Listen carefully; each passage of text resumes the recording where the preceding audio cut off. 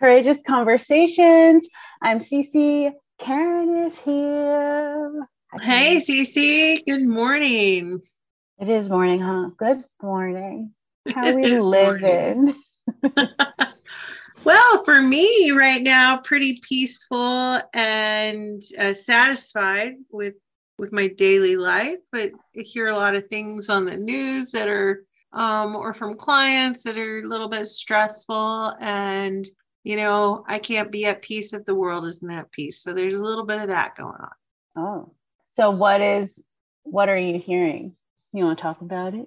Yes, I would like to talk about it. And, I don't like to label things, but for ease, I will say road rage is the topic.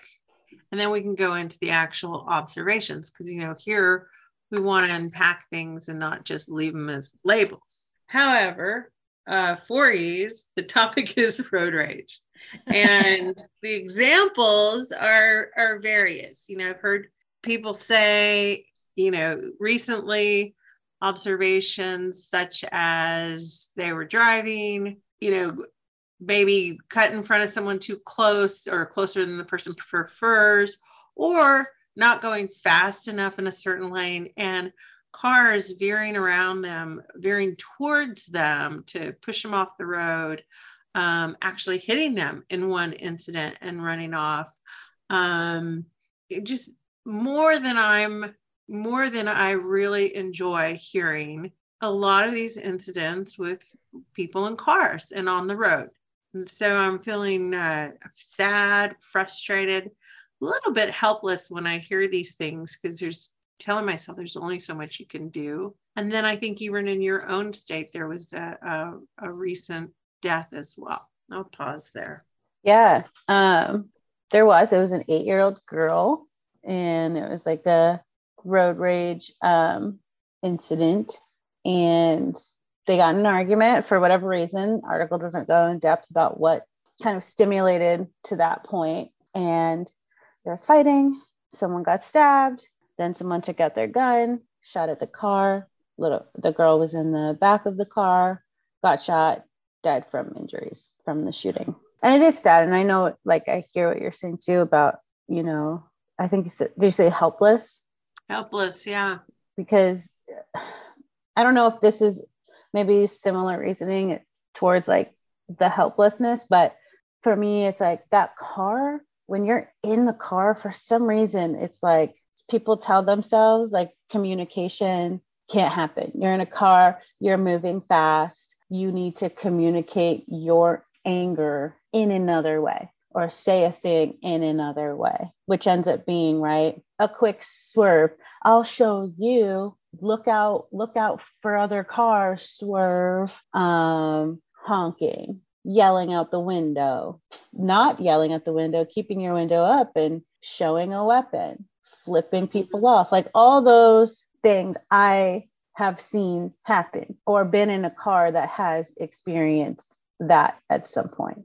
And to add a little spice in there, I saw, this was years ago, it was kind of like a social experiment that these kids did where they, instead of using their blinkers, they made signs. And what they did is they would like put their head out the window and try and get the car next to them's like attention and be like, hey, hey, hey. And then some people look and be like, what the F do you want? And they'd be like, can you please let us in? We're trying to get in this lane. And then it changed how the interaction went because people already like associated someone yelling with frustration. And when they realized, they're just trying to get in the lane, things shifted. So hopefully hearing that too, like rises, takes us a little bit one step above helplessness, knowing hey, people are out there doing different things.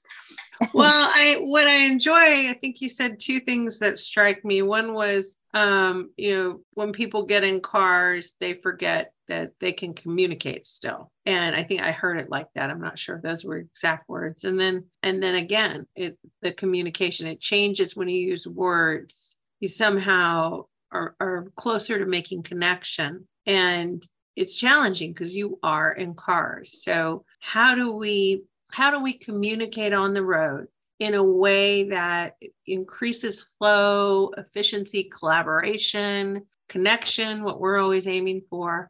And for goodness sake, safety. Like, we're out there in these machines that are by themselves, without somewhat a brain behind them, can really be very dangerous. And even with a brain behind them, they can be very dangerous. That's big facts.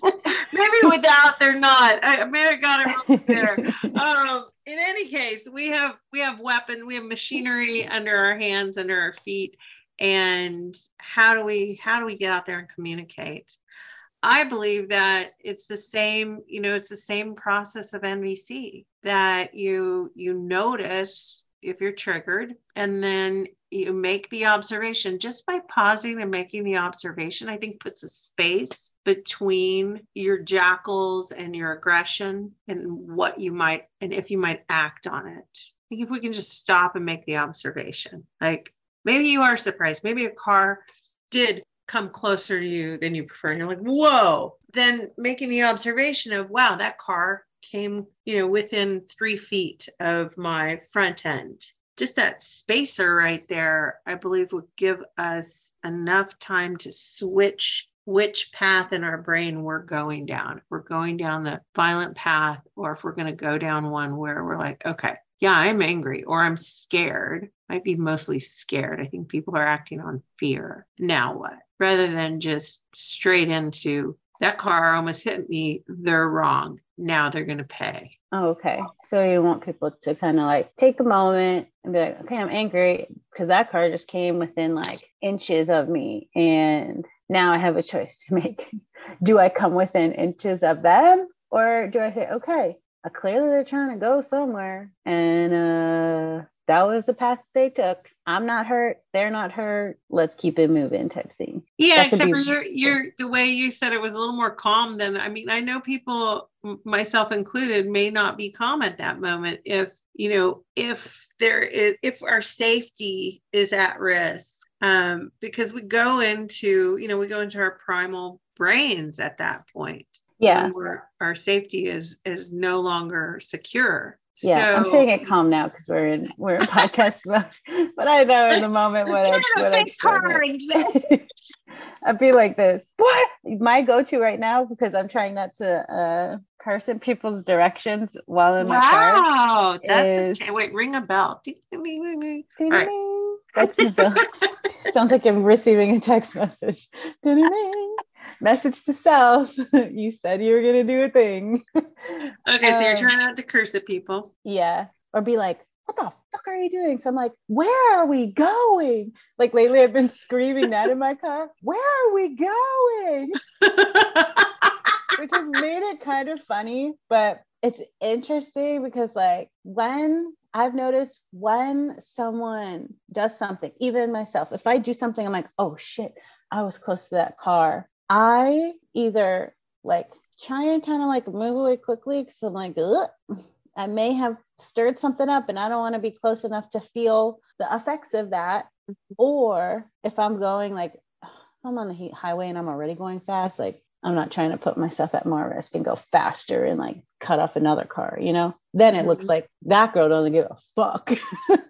But I usually like, if I look at them, it's almost like a cue where they're like, oh, she's looking at me. I'm going to tell her right now what I feel. So I've been trying also, I think, to say all that, to say that I'm trying to be more aware of what is a cue? Like, what are people taking as this is my cue to tell this person what's up? But sometimes I can just, keep it moving. But then I have had the scenarios, right, where I'm going to tell a story right now. So before I tell a story. Before you do, can I recap? Because yes. I want to stay with you, and I might have lost something.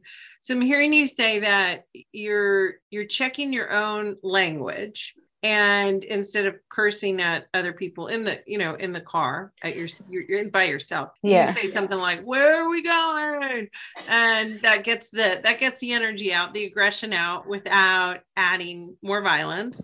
And then also I heard you say you're looking for cues, like what stimulates other people. And one of them is if you look at them. So if you're in the moment and you turn your head to look at them, sometimes if people are already up there, like they're trying to go fast to get somewhere too, and you come within them, then they're ready. They're ready with the finger okay. Something. Okay.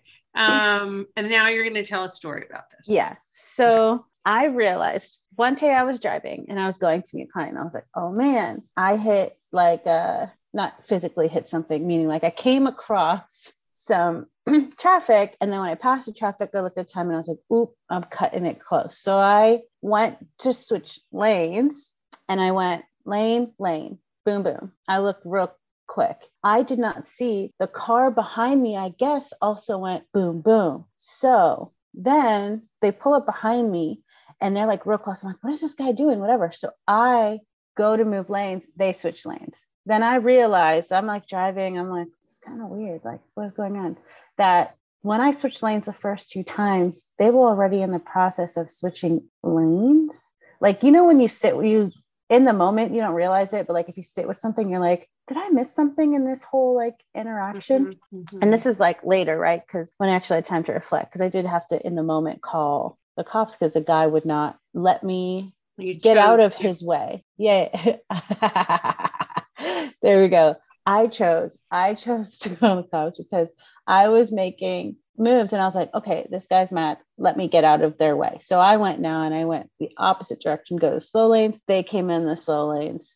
So now they're following me across the lanes and I don't know what to do. So, right, safety. And my go-to was, hey, I'm going to call cops and say, hey, what can I do? And they're like, well, get off on the closest, like, we're going to meet you at this exit. So get off on this exit. If they follow you, we'll be there. Okay. Well, how would they know if you're, they're going to be there regardless if they follow you or not. Exactly. Yeah. Okay. Thank you. They're there regardless. So they're waiting for me there. So I get off on this exit. Guy like rides me to where the lane for the exit, you can still switch out to the freeway and then switches back out to the freeway. The freeway lane like rises. So now like he's like a little bit above me. And I look at him because I'm like, what was going on?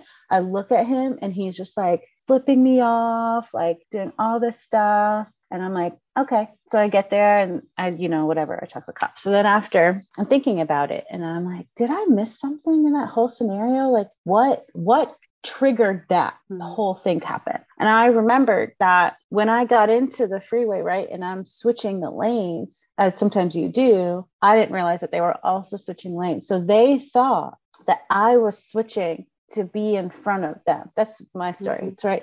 To be in front of them. So then they got mad. And they're like, all right, you want to play this game? I'll play this game. But, and so then at that point, like they're in a story, I'm in a story of like, I don't know what's happening here. I'm just scared. Yeah. I was going to say, imagine that was really scary for you. And needing safety, needing understanding, clarity was a surprise to you. And I just want to say, wow, you just gave a strategy to people that I hadn't actually thought of. You can call the cops and ask them, what do I do? There's something happening and I don't want to be a casualty out here to this road rage. And they gave you an option to exit and that they would be there waiting for you. So I'm super happy to hear that you did that and that's actually a strategy that people could use. Yeah, because I didn't know either. I think actually the first thing I did was call my dad. who was a cop before. Yeah, exactly. So he was like, see, you gotta call, someone that can actually help you, like within the parameters of like, the legal system. Get in the car, I'll keep driving to you. Right. Across town, an hour away. It's crazy. And like, that there are certain factors too that like I think amplify or like my fear when it comes to car things is because like I drive a small car. This person was in like a huge truck. It was like, if this person in this car chooses to go next step and not just follow me and bump me or anything, like I'm really at risk. because my car is tiny. Their car can do a lot of damage to my car. Mm-hmm. And me, forget my car, me. I'm Mm-hmm. driving around in a hunk of metal. Like that thing can crush me. So all of that came up. And I didn't want to escalate it further, you know? And I think sometimes in our efforts to I've seen people get out of cars and be like, what the F are you doing? And I'm like, that is not how I would start this conversation, because everyone is already up. And I get it. Like, we're mad. We're up. So our clarity is just like, poof, gone out the window. So, well, I'm appreciating this conversation. I know it's not as fun and playful as our other conversations, and it's just something that has been on my mind and obviously been alive for Cece in her area. I just want us to think, you know, when we get into these vehicles and we're out there driving, maybe in traffic, maybe not, that we have a lot of responsibility and choice in how to take care of ourselves and others on the road. We're collaborating, we're interconnected, interdependent to meet needs of safety for everybody and hopefully some peace. So if you have the opportunity to let someone go ahead of you, slow down a little, get over in the right lane, whatever it is, take a few seconds of generosity on the roadways. I encourage you to try that and start with an observation and a breath, and maybe you yell something in the air in your own car. But be safe out there. And if you have any comments for us, I'd like to hear it. Cece, you want to take us out? Yeah. So you can always message us through the Anchor app. So if you're listening on any other platform, just head to anchor.fm, Courageous Conversation, and there is a message button. So you can select message, you can select a message and send us a voice message, and you can connect with Karen directly through her website, KarenStars.com. And there's a new workshop coming out. Yeah, that might actually help with if you experience any kind of rage in your car.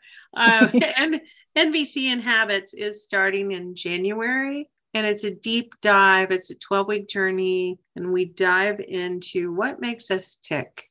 Know thyself. And it may be, maybe, you know, one of your habits is you get in the car and you look at your phone, or you get in the car and you aren't as conscious as you'd like to be, or you get angry, or other habits. Doesn't matter what they are. What we aren't aiming to change the habits. We're aiming to understand why we do what we do, and subsequently things might change. Yeah.